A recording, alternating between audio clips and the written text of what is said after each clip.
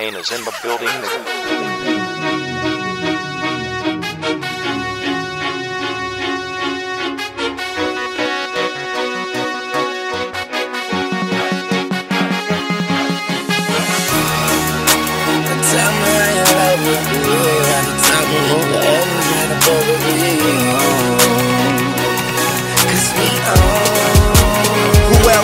Trying to fuck with Hollywood Cole. I'm with Marley G, bro. Flying Holly Grove chicks to my Hollywood shows. And I want to tell you something that you probably should know. What is up? What is happening? Welcome back to another edition of the Fantasy Authority Podcast. I'm your host, Kevin Steele. You can follow me on Twitter at FantasyWrath13. Joined as always, and as beautiful as always, with those that without a haircut yet. You know, I thought barbers were open by now, but I guess not where you're at. You can find Cody on Twitter at CKutzerFF. What's going on? Nothing, man. For some reason, it feels like it's been a while since the last podcast, even though it's only been a week. For some reason, the past week has gone by slowly. Maybe it was the demon chasing me since last time has gotten to me. But going to be doing a little mock draft tonight, and since you're forcing me to do rankings, this will at least give me a little bit of a head start to figure out where I'm sitting on some of these guys. Hey, it's for the brand, right? It's for the brand. You know, you got to do it. Mine. I just made a big update on mine today. Actually, but mine are done. You know, you got to go in. You got to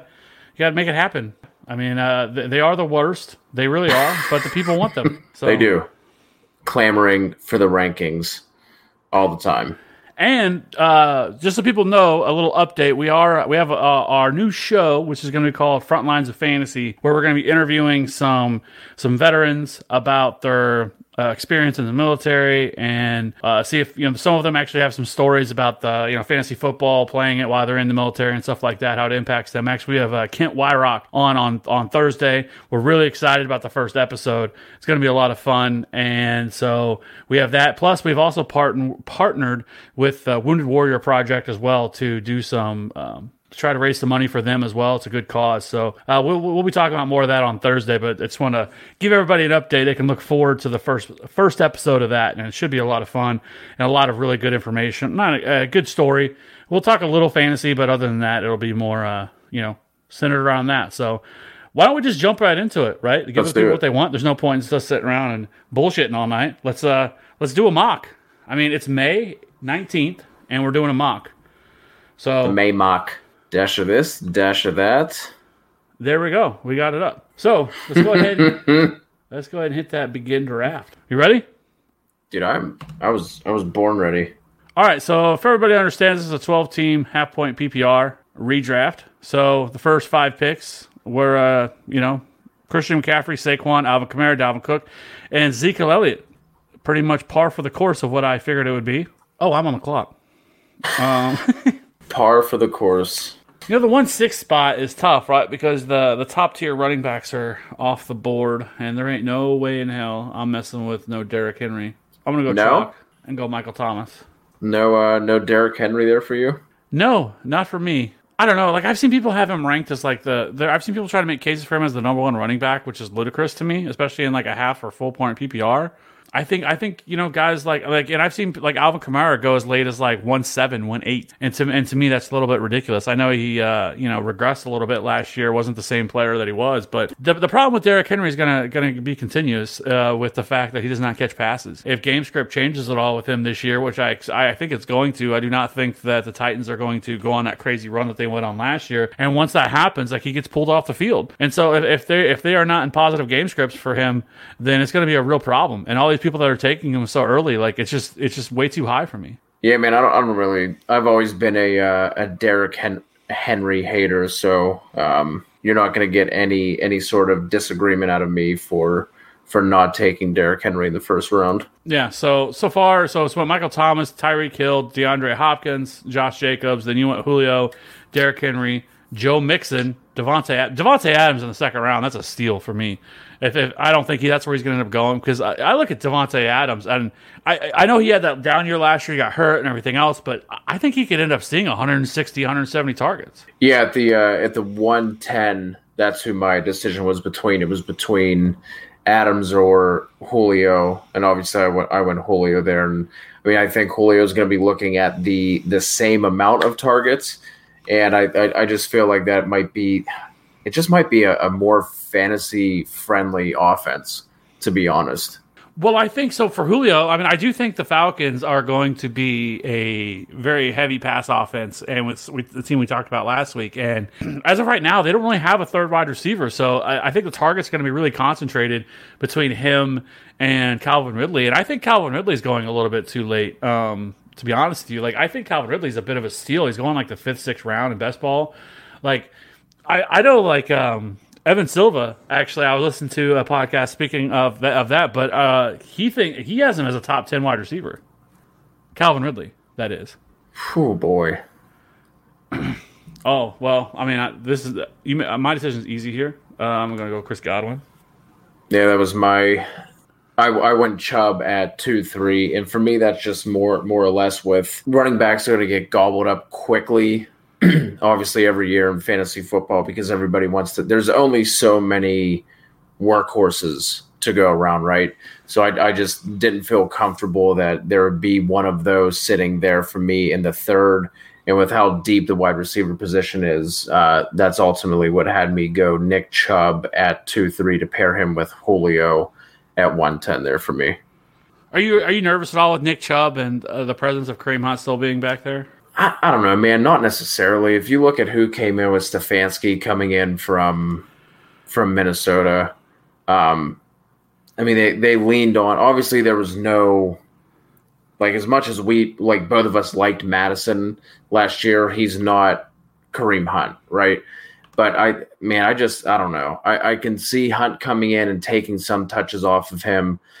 Does he? I think he probably takes away a little bit more in the passing game, which is obviously an issue in PPR leagues, which is, you know, becoming the overwhelming norm. But I just, to me, like, it wouldn't surprise me at all if Nick Chubb was seeing, I don't know, 70% of the carries, and if he gets 3 targets a game, you know what I mean, like that. Like if he ends up with 30 catches at the end of the year, I mean, you're looking at kind of what Leonard Fournette ended up doing. What was that, his rookie year, when he put up 30 catches whenever it was either 30 or 40, when no one thought that he could do that. So it really doesn't bother me all that much, to be honest. Yeah, I think some of it's being overblown a little bit with him. I do. think the same can be said with Aaron Jones and probably Miles Sanders. Even Miles Sanders, people, you know, were all over the report that came out that they're looking at bringing in like a Carlos Hyde type running back or something like that. And even if they do, it doesn't really worry me that much with Miles Sanders. Miles Sanders is going to get a ton of pass catching work. I still think it probably comes in somewhere in that 15 to 20 range in terms of touches per game. So I still, and if it pushes Miles Sanders' value down at all, I'm here for it, because I love Miles Sanders this year. He's one of my favorite running backs to go to get early. So a little draft update. I took Chris Godwin. You know, this sleeper, really. Antonio Brown went 2-8.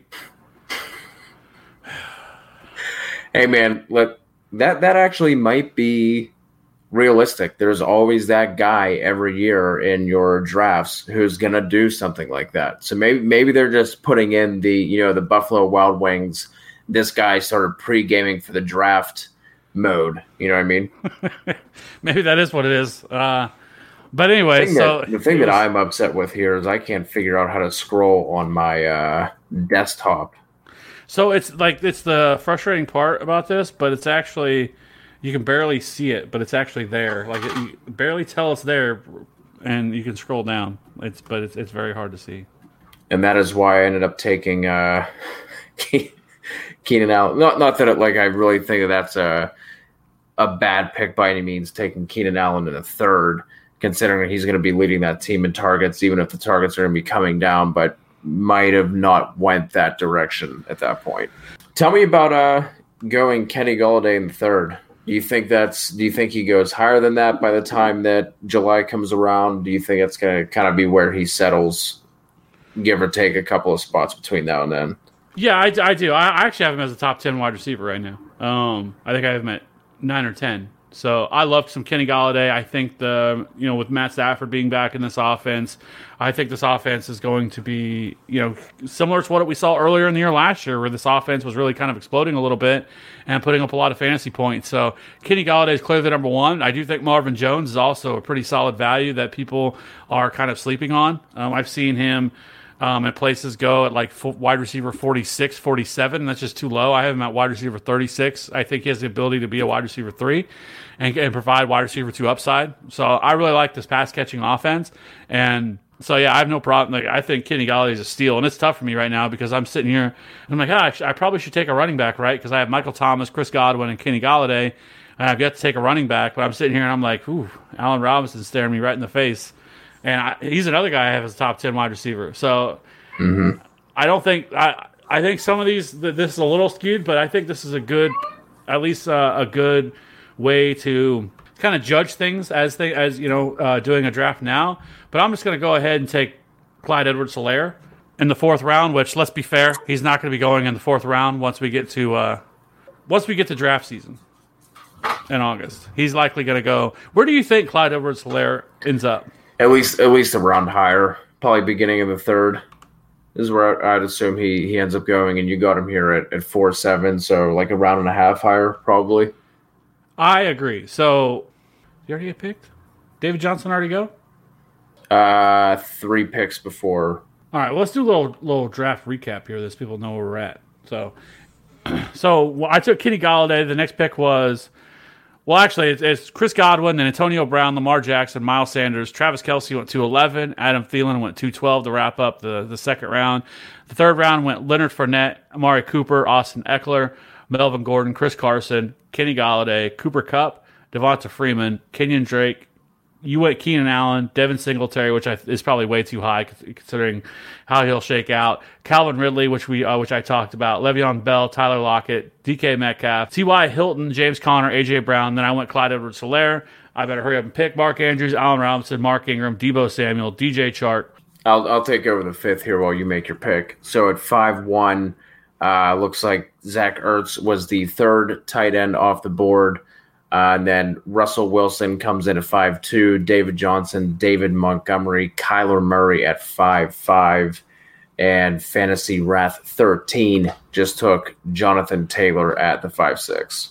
Yeah, so let's be honest here, right? So these rookies are going to go a little bit higher than what they're going right now in May. The ADP hasn't pushed them up high enough yet to where they're actually going to go. I actually think there's a chance Clyde Edwards-Helaire goes in the 2nd, mid-2nd, even early 2nd, depending on how things shake out. His draft stock is just going to continue to rise. We're going to get more information, or we may not get as much information depending on how everything shakes out with the pandemic. So, if we don't get as much information as we normally do, I do think Clyde Edwards-Helaire is going to go much higher than this. And this is kind of almost par for the course of what we see for rookie running backs the last couple of years, really going back to probably Zeke, right? Where it was kind of almost unheard of to see running backs go this high. And now it's just become kind of a norm. And then my next pick was Jonathan Taylor. Now, I did wait on wide receiver or on running back, so I do not expect in typical drafts for these guys to be there. I probably would have I could have went David Montgomery there in the 4th round as well, or David Johnson. If I think both of those have a strong chance of being there. I think the hate on David Johnson has gone a little bit too far this year. I get it. With David Johnson, like, I think he's going to come in there and command most of that offense and that backfield, and it's still a valuable position to be in next to Deshaun Watson. So, if he can stay healthy, like, I like getting some David Johnson, especially in the 5th round. Like that's a pretty nice value for him, and I don't anticipate him to go much higher than that. He might sneak up into the 4th or something like that, but he's not somebody that I'm worried about that's going to all of a sudden go much higher than that, because I think a lot of people still have their concerns with him. And rightfully so, because he has been able to stay healthy. But it's the same thing we've sort of talked about with him, is the fact that people just ignore the fact that through the first 5 weeks last year that he was an RB5. And then he got hurt. And then he got put in the bad situation with Kenyon Drake and everything else that happened. He never really was given much of a chance after that. I mean, I really like David Johnson this year. And if I can get him in the 5th or 6th round, I'm doing cartwheels. Well, I can't really do a cartwheel, let's be honest. Figure of speech. I mean, we knew what you meant. No, I agree, because that's I mean, if we look at Bob's history as a coach, all right, let's not get into the whole GM thing. But as a coach, he's more or less relied on one guy, right? So obviously, with bringing in David Johnson, he's going to get the majority of the workload. Hyde is obviously no longer there. Duke is still there, but I mean, he was there last year with Hyde, and to our chagrin, did not get used as much as we thought that he should.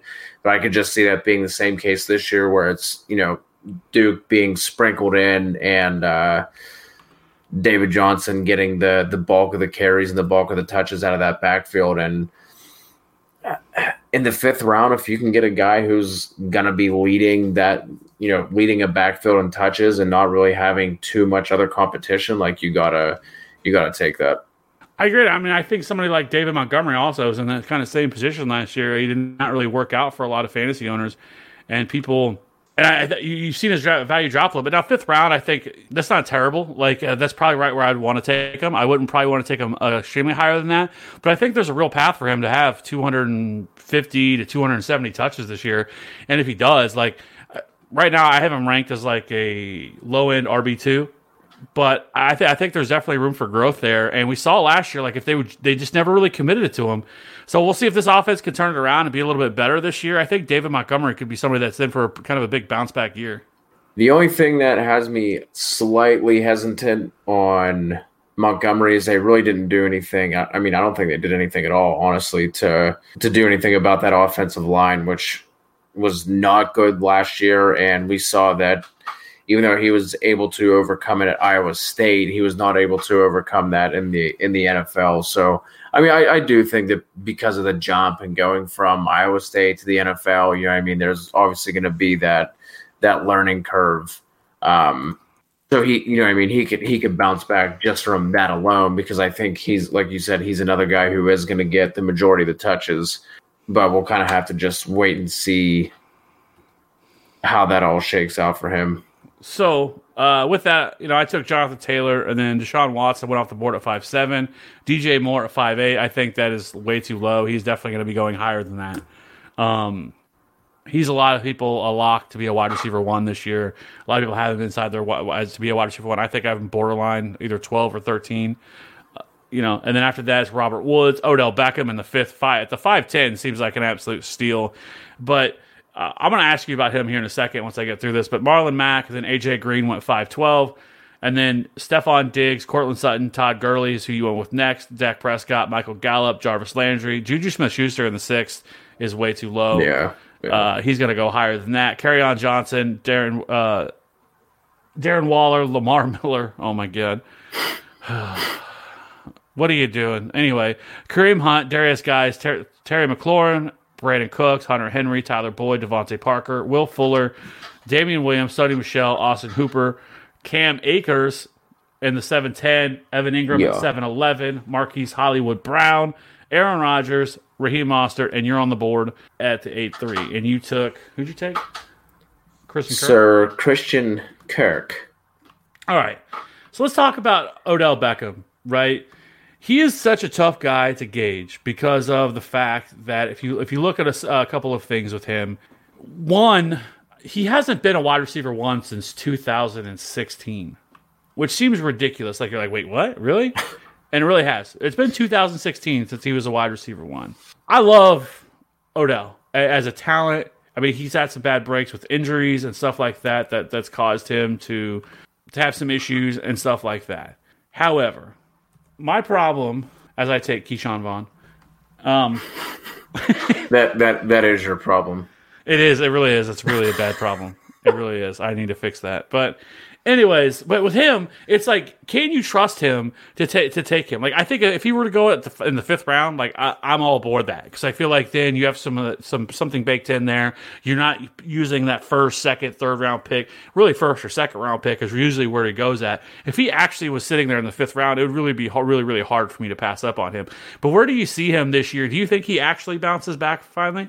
Yeah, man, I do. Like you said, that is kind of a crazy stat, but if you look at it, 2017 4 games, 2018, 12 games. He finally played a full 16, well, I guess for fantasy purposes, played a full 16 last year. But we can't forget about the report that came out that basically said that, like, he should have had surgery before the season started, right, to take care of that sports hernia. He never did. He played through the entire year with a sports hernia where he, you know, like I said, he should have had that surgery and everything would have been straightened out. Didn't happen. Baker was obviously a massive disappointment for, you know, for NFL and for fantasy purposes. So now I think with Stefanski coming in, they beefed up the offensive line.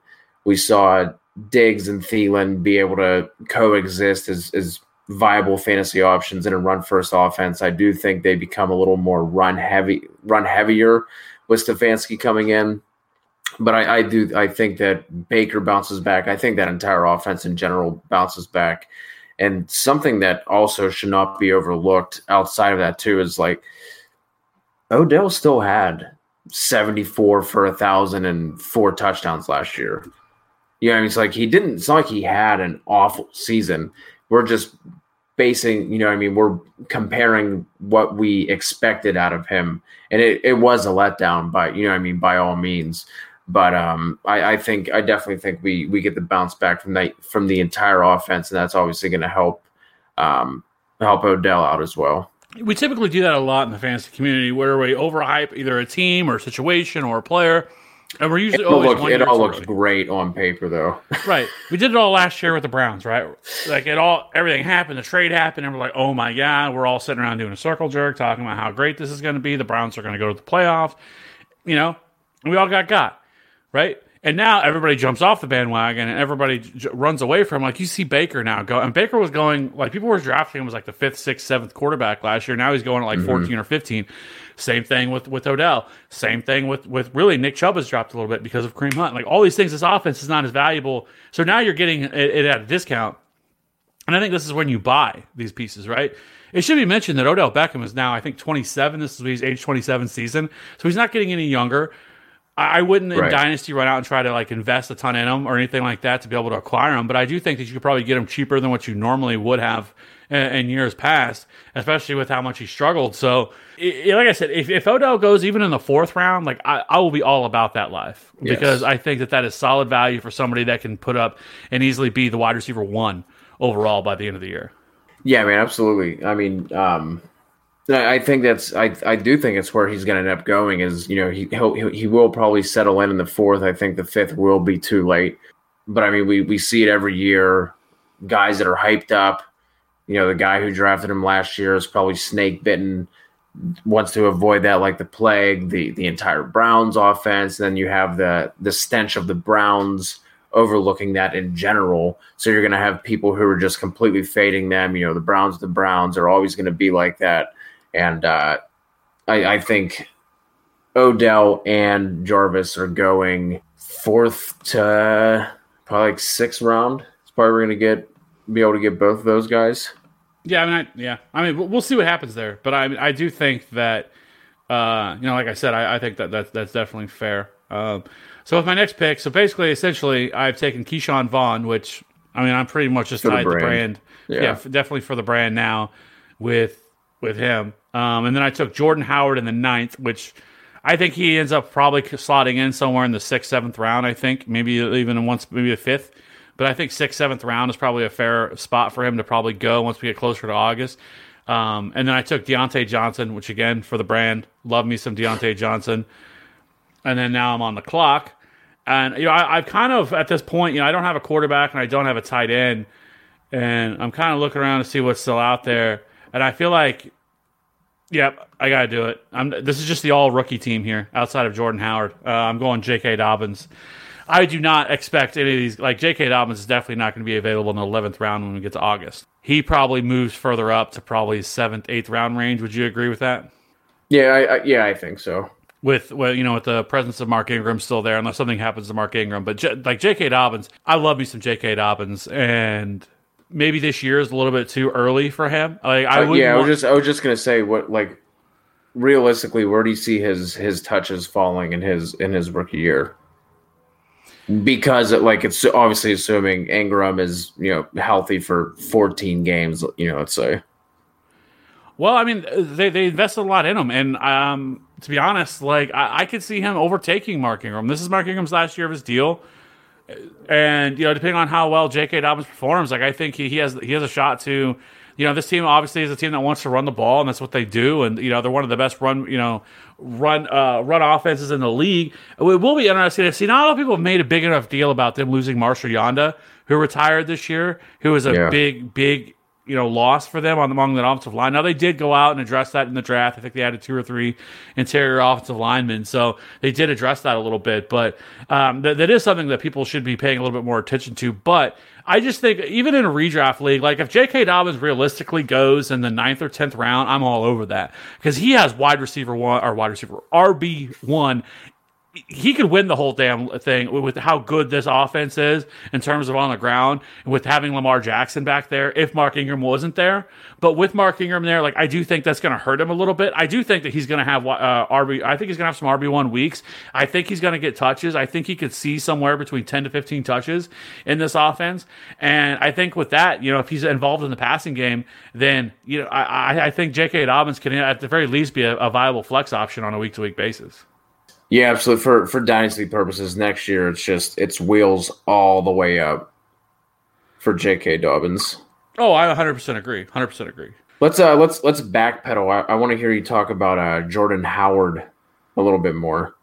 Do you think that's just purely value there? Because obviously they did bring in Breida. I do think that he is he's more dynamic. He's a better pass catcher. He's a better athlete. Do you kind of just think that Breida is a kind of like a change of pace back, so to speak, there, and Howard handles the majority of the catches? How do you see that situation shaking out? I don't know. This is a tough one, right? Because I really like Matt Breida as well. He's one of my favorite. I don't think Matt Breida went in the 8th round and actually went ahead of Jordan Howard. I think that's a little bit too much. I think Jordan Howard probably, better or for worse. I don't love Jordan Howard. Let's be perfectly honest. I do not like running backs who do not catch passes. That's not what I heard. But he is like a poor man's Jeremy Hill, right? That's really what he is. If you actually look at their numbers side by side and you look at them over the years, they are the same player. Like Jeremy Hill and Jordan. So you think I would love Jordan Howard, but I can only love one between the tackles grinder, and that is it. And that is Jeremy Hill. And that's it. I got burned by him, but anyways, with Jordan Howard, I think this offense is going to be better than what it was last year. I definitely believe that. So I think there's a lot to like here, and I also think I waited too long on a quarterback because quarterbacks have just been flying off the board.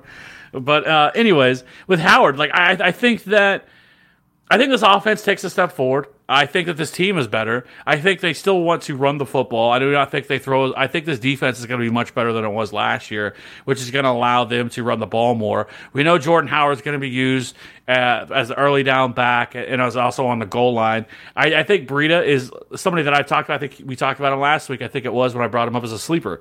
I definitely think I really do like Matt Breida a lot. And if you can get him in the 10th, 11th round, which I feel like that's probably fair value of where he's going to go, I'm all over that.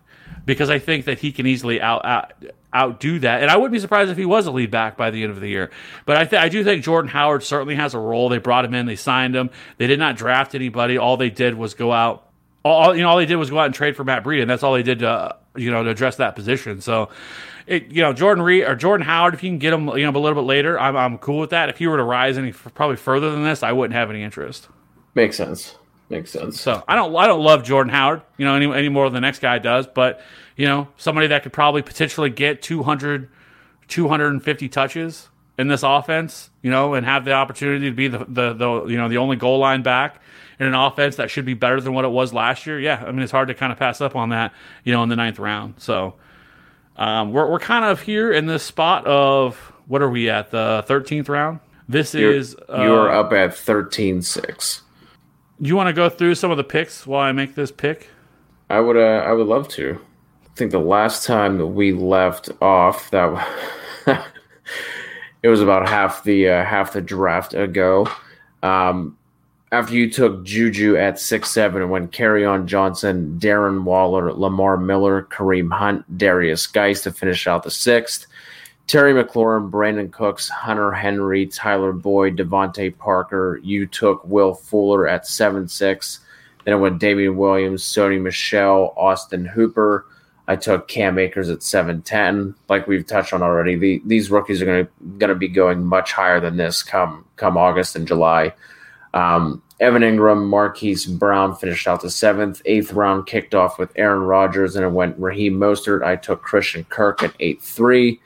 Ronald Jones, Phillip Lindsay, Julian Edelman, Keyshawn Vaughn, Darrell Henderson, Tevin Coleman, Josh Allen, Matt Breida went at 8'11". So he actually went a couple of picks before you took Jordan Howard in the following round. Matt Ryan finished out the 8th.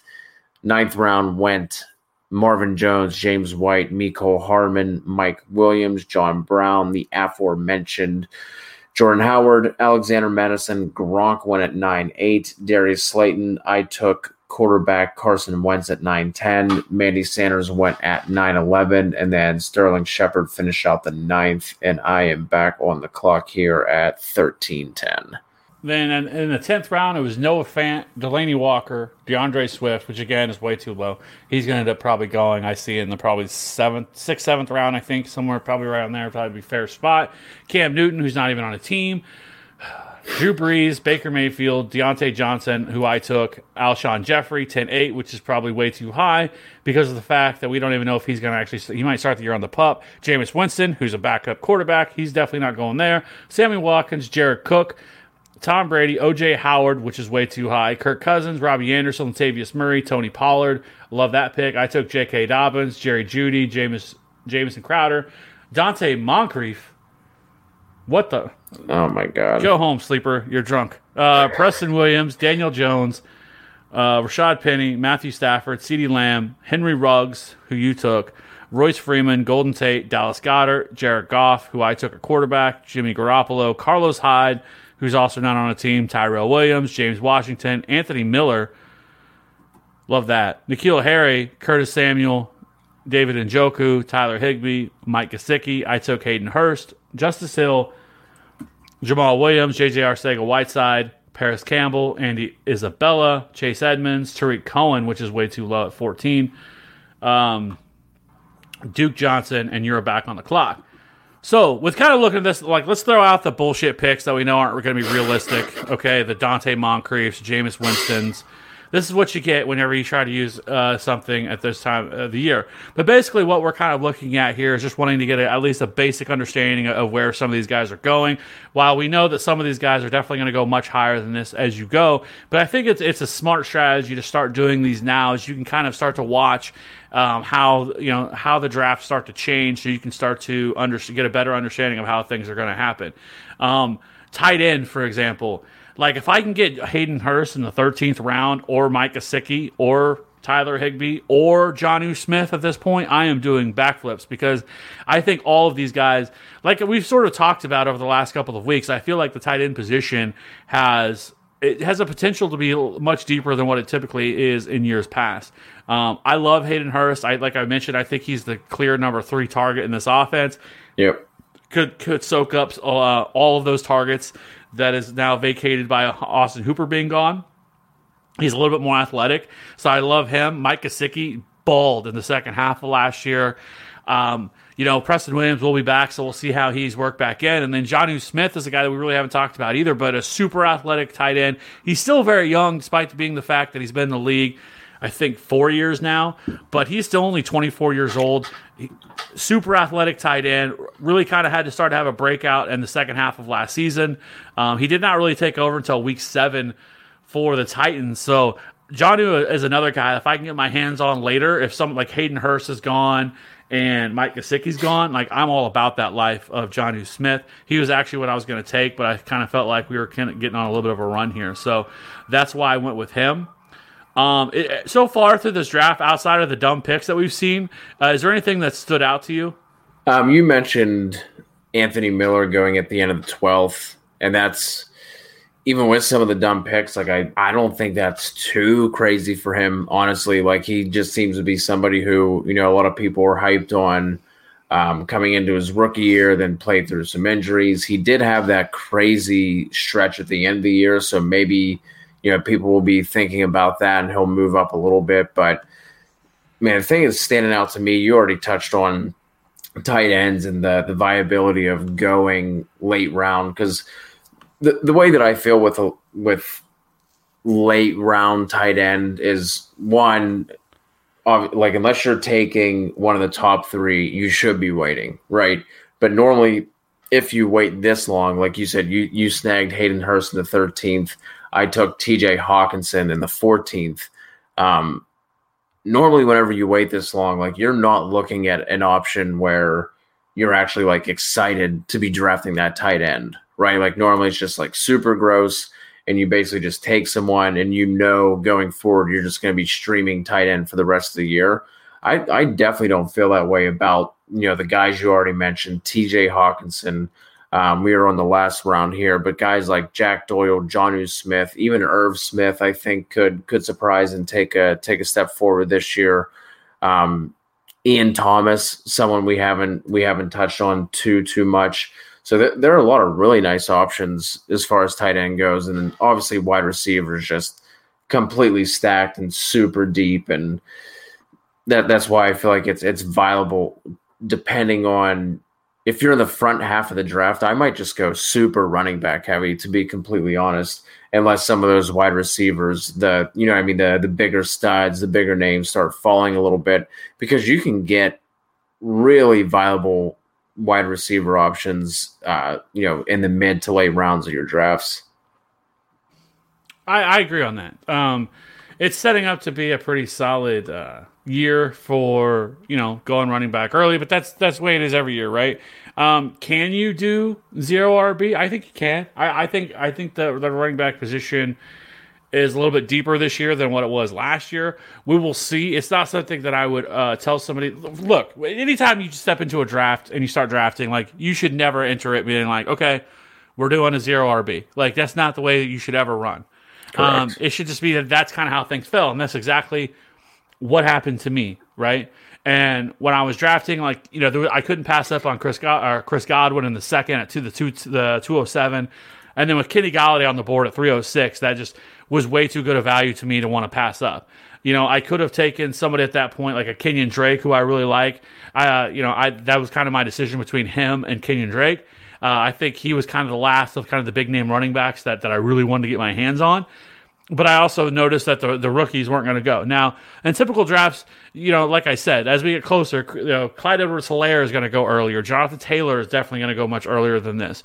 We could see somebody like a Cam Akers, or if something happens to Mark Ingram, a J.K. Dobbins jumping up there, or DeAndre Swift. Like, these running backs, these rookies are going to go higher, whether we like them or not, because that's the way things have gone over the last couple of years, where we get rookie fever. The only thing that I wouldn't advise of is taking a rookie wide receiver super early, because they're so volatile.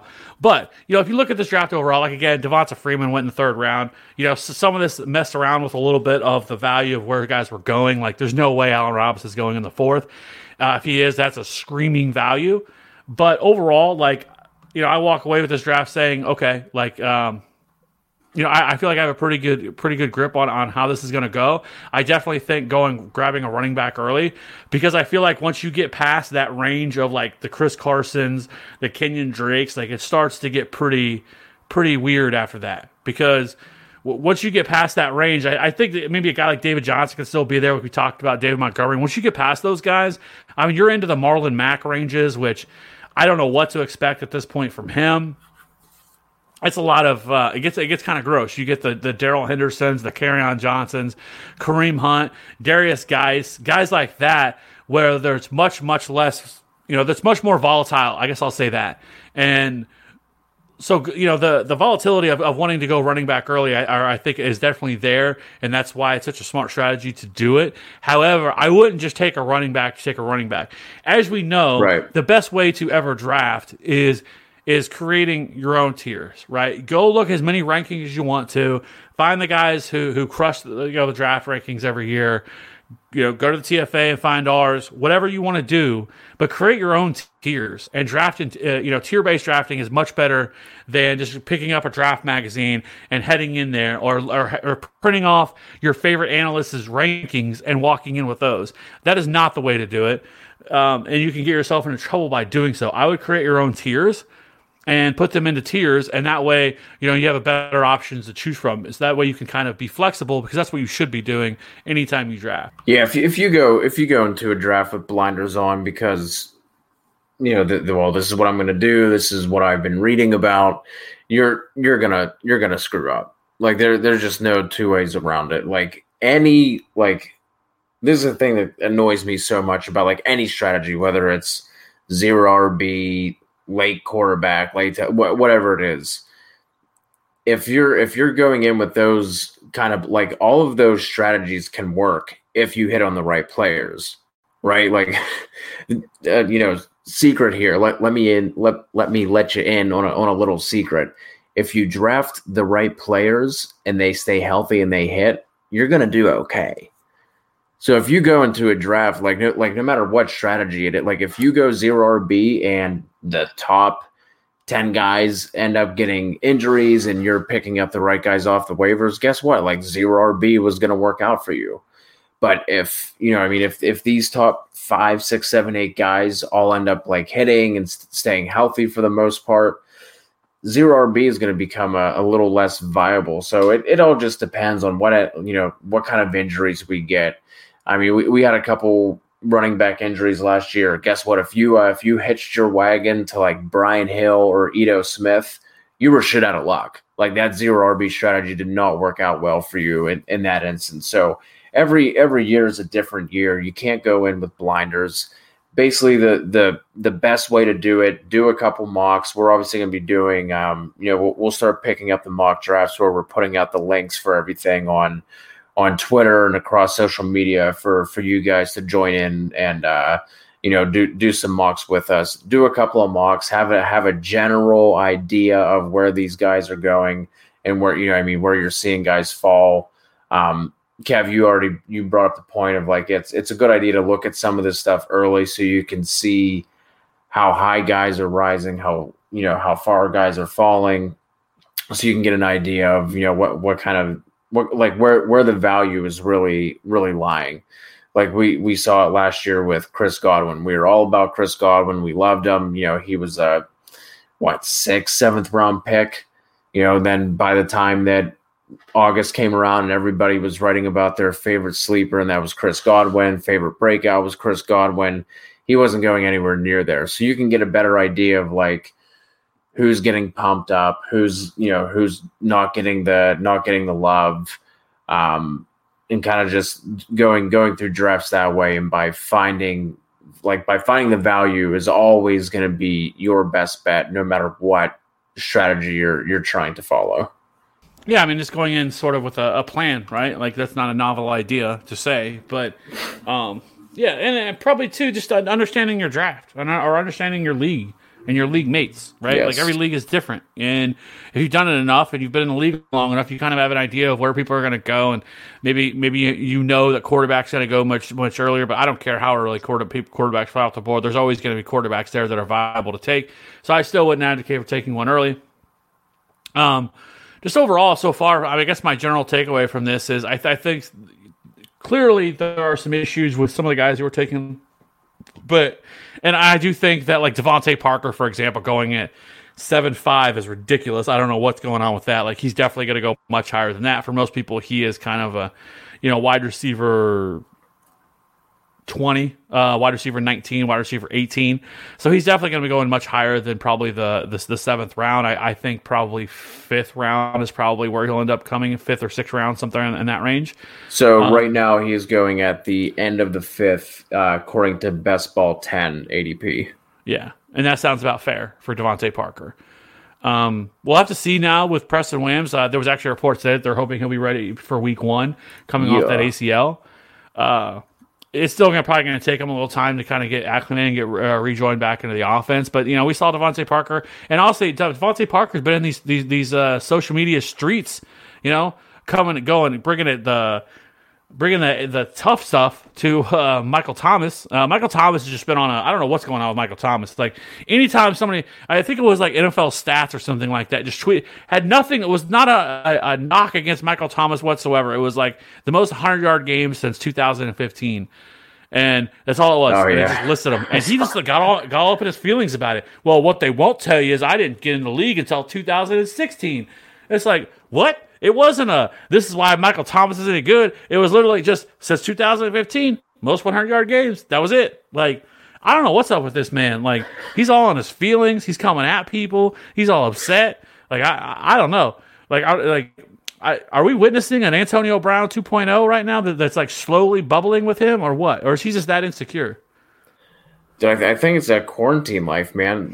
Nothing else better to do, so you're just scrolling through social media and searching your name, and whenever that shit pops up, guys are jumping all over it. I mean, I like the crazy thing with Antonio Brown too was like there weren't like these necessarily like these warning signs, right? Like all of a sudden it was just like, oh, hey, he decided not to play week 17 for the Steelers. Holy shit, he has locked himself in the house and he's yelling at the police. Like it went from 0 to 100 real quick with AB. But I did see somebody make that same comparison of Michael Thomas to AB. Hopefully that's not the case. Well, I hope so too. I don't want to see that for anybody, but like, just it's all right, man. I hope the players are. I hope Keyshawn Vaughn is searching his name and seeing all the love, and I'm like, hey, that's my guy. That's my guy over here. Kevin Steele's has got my back over here because but we're not going to get into Keyshawn Vaughn. All right, I'm not talking about it. I'm not going to bring it up. I've already said his name twice, and I'm not even going to get into that. Going down that road, it's just a slippery slope. And if I see somebody advocate for Ronald Jones one more time, I'm going to jump off a building. I think right now, if you look at some of these guys and take out some of the craziness, I still think there's some pretty solid value late in these drafts. Some guys that kind of stand out to me a little bit. I'll be interested to see what happens with Curtis Samuel. I think that there's some chances that how does he fit in this offense? I think this is going to be a much more pass heavy offense this year under Joe Brady. As the OC here, and how does he fit in? Are they able to get him, the ball in space? Obviously, an upgrade at quarterback with Teddy Bridgewater. The emergence of Robbie Anderson. This is Curtis Samuel's last year as well. So how contract years are undefeated. So we'll see with that. And N'Keal Harry, I think, is also an interesting one who is not really getting a lot of hype right now. Like right now, I mean, they don't really have anybody else. It's him and 33, 34-year-old Julian Edelman. I mean, obviously the quarterback is that dude's a bum. But Jarrett Stidham is obviously going to be the quarterback in New England. And we're staring down the barrel of this being the worst offense in the league. But this is an offense that, I think this is a team that where like a Sony Michel is actually probably a little bit undervalued right now, probably comparatively where he should be. Like I don't think James White is going to get 100 targets or something like that this year. I don't see that happening. I think Sony Michel is more involved in this offense this year than we expect him to be, barring injury. Now, if he can't stay healthy, Damian Harris. Have we completely forgotten that Damian Harris even existed? Because last year around this time and leading up to drafts, like Damian Harris was kind of a hot name, right? And people were getting excited about some Damian Harris in New England. And he seems like somebody that some people have just completely forgotten about. Do you think that he's somebody that people should be at least on people's radars? I mean, he should definitely be on your radar just by the fact of like it's the New England offense, right? Like all it takes is one thing for Sony to hit the bench and Damian Harris to pop up. Do you know off the top of your head whether or not that Damian Harris was like injured or anything last year? I truly can't remember. No, he just never was really given much of an opportunity. He was, and it's not like Sony Michel like really did much either. You know what I mean? Like he quietly had over 900 yards rushing. He had 247 rush attempts, but he only averaged 3.7 yards per carry.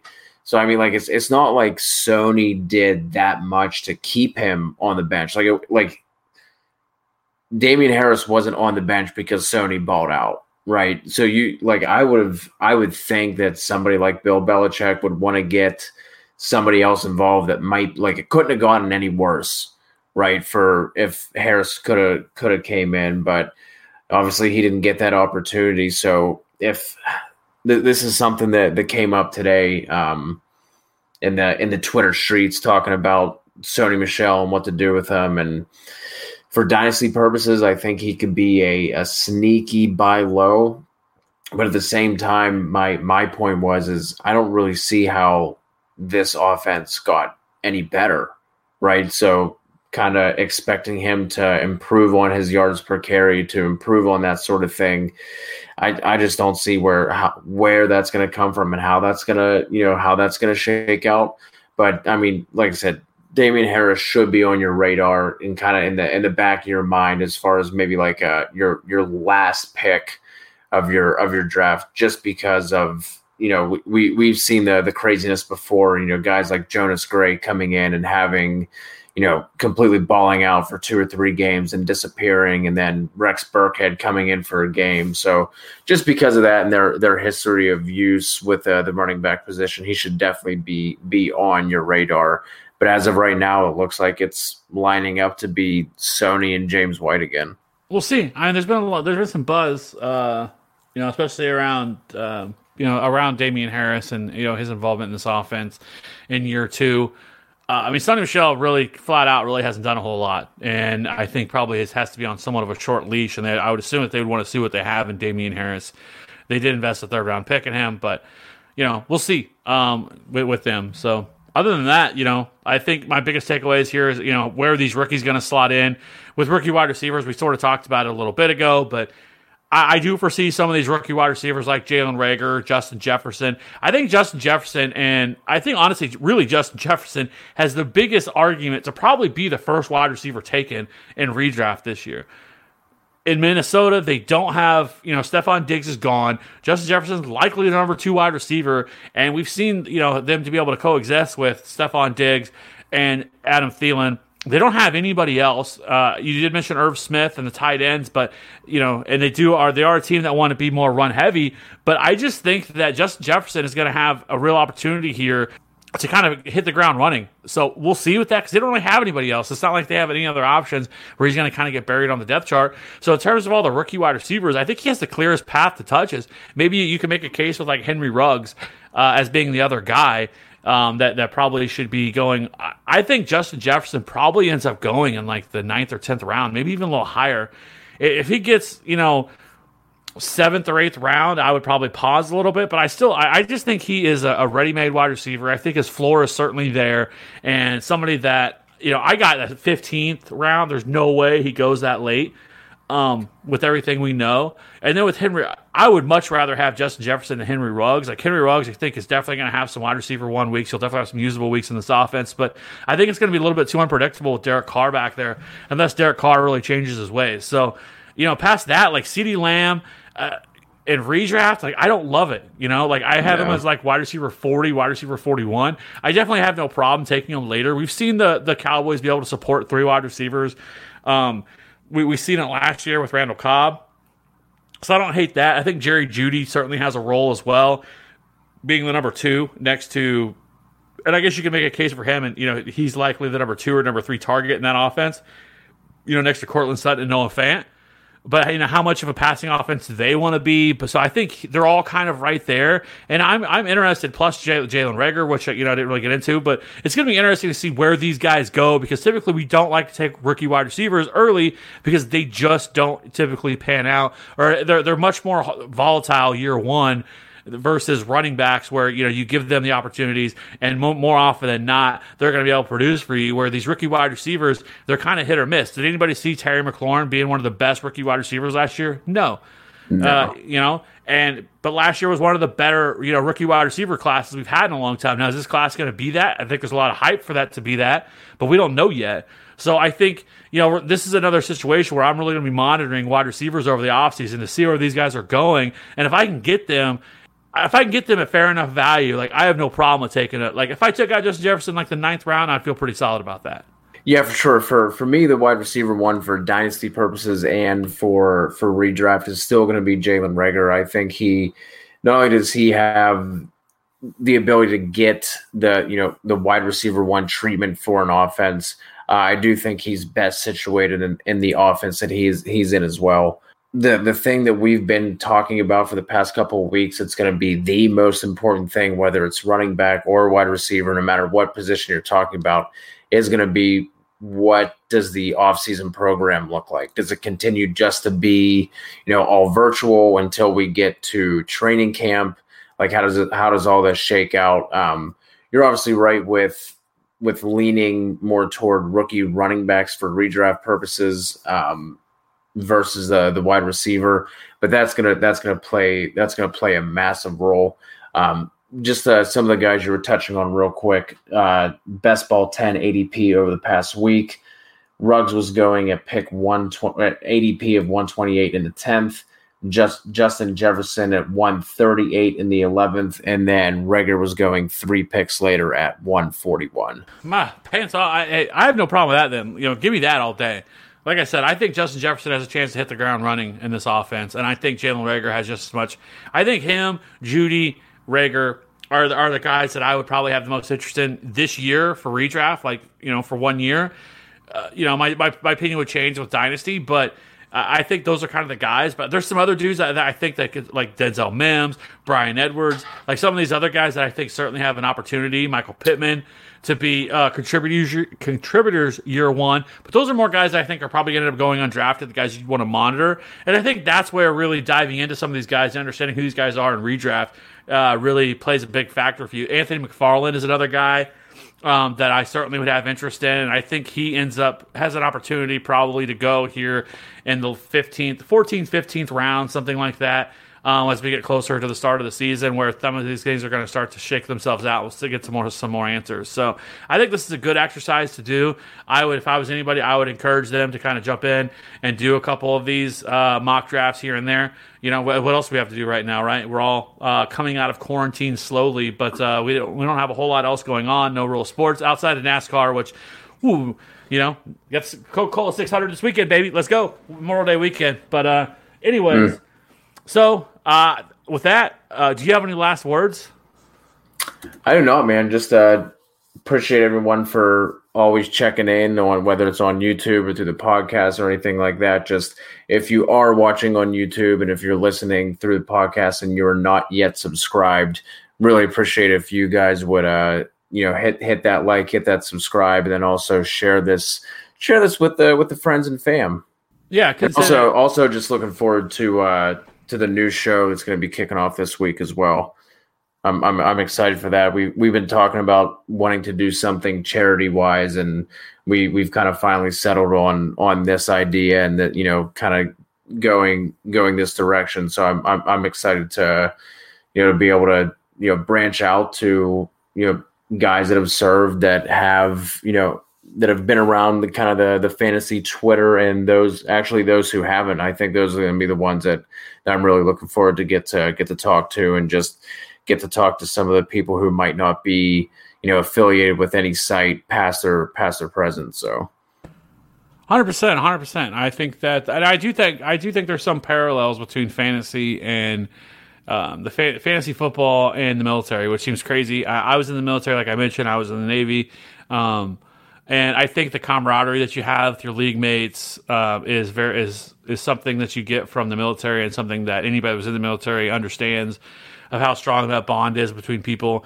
And that's kind of how it is with fantasy football in a way. So I do think there's some parallels there. And so we just wanted to be able to talk to some people, some veterans, and kind of get their stories about things that they've been through.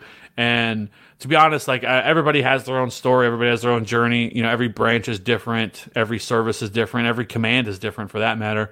And I just felt like this was a good opportunity for us to kind of get some stories of people that don't really talk about it. Because as veterans, we don't really talk about it all that much. What does it matter really what we've been through or some of the crazy stuff we've seen? We just kind of keep it to ourselves. So I think this is a good opportunity to kind of learn some things if you're not in the military, or maybe your family was and you just don't really know a lot about it, and to kind of get more insight into what we do and what the military does. And we're coming up on Memorial Day, and we figured it was a good opportunity to earn some money. So the veterans oftentimes try to act tough. So anyways, we hope everybody tunes into that on Thursday. It should be out on Friday for the podcast. And again, if you're listening to this on podcast, please hit that like or hit that subscribe button for us. I really appreciate it, and leave us a review. If you're watching on YouTube, hit that like and subscribe. It really helps us grow. We got a lot of fun content planned, and we're going to keep doing more. So until until Thursday.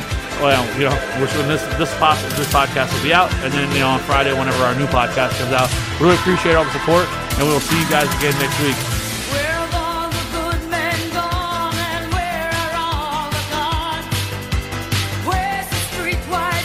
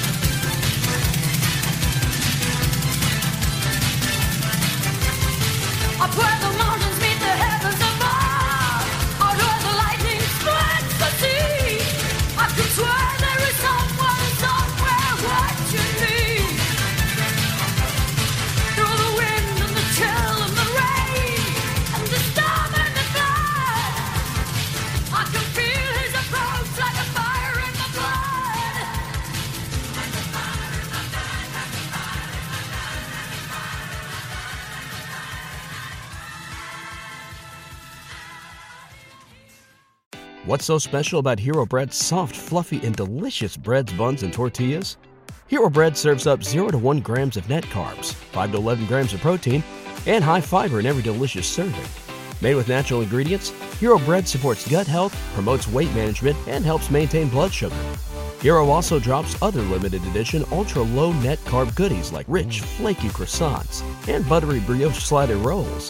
Head to hero.co to shop today. Everybody in your crew identifies as either Big Mac Burger, McNuggets, or McCrispy Sandwich. But you're the Filet-O-Fish Sandwich all day. That crispy fish, that savory tartar sauce, that melty cheese, that pillowy bun. Yeah, you get it. Every time. And if you love the Filet-O-Fish, right now you can catch 2 of the classics you love for just $6. Limited time only. Price and participation may vary. Cannot be combined with any other offer. Single item at regular price. Ba-da-ba-ba-ba.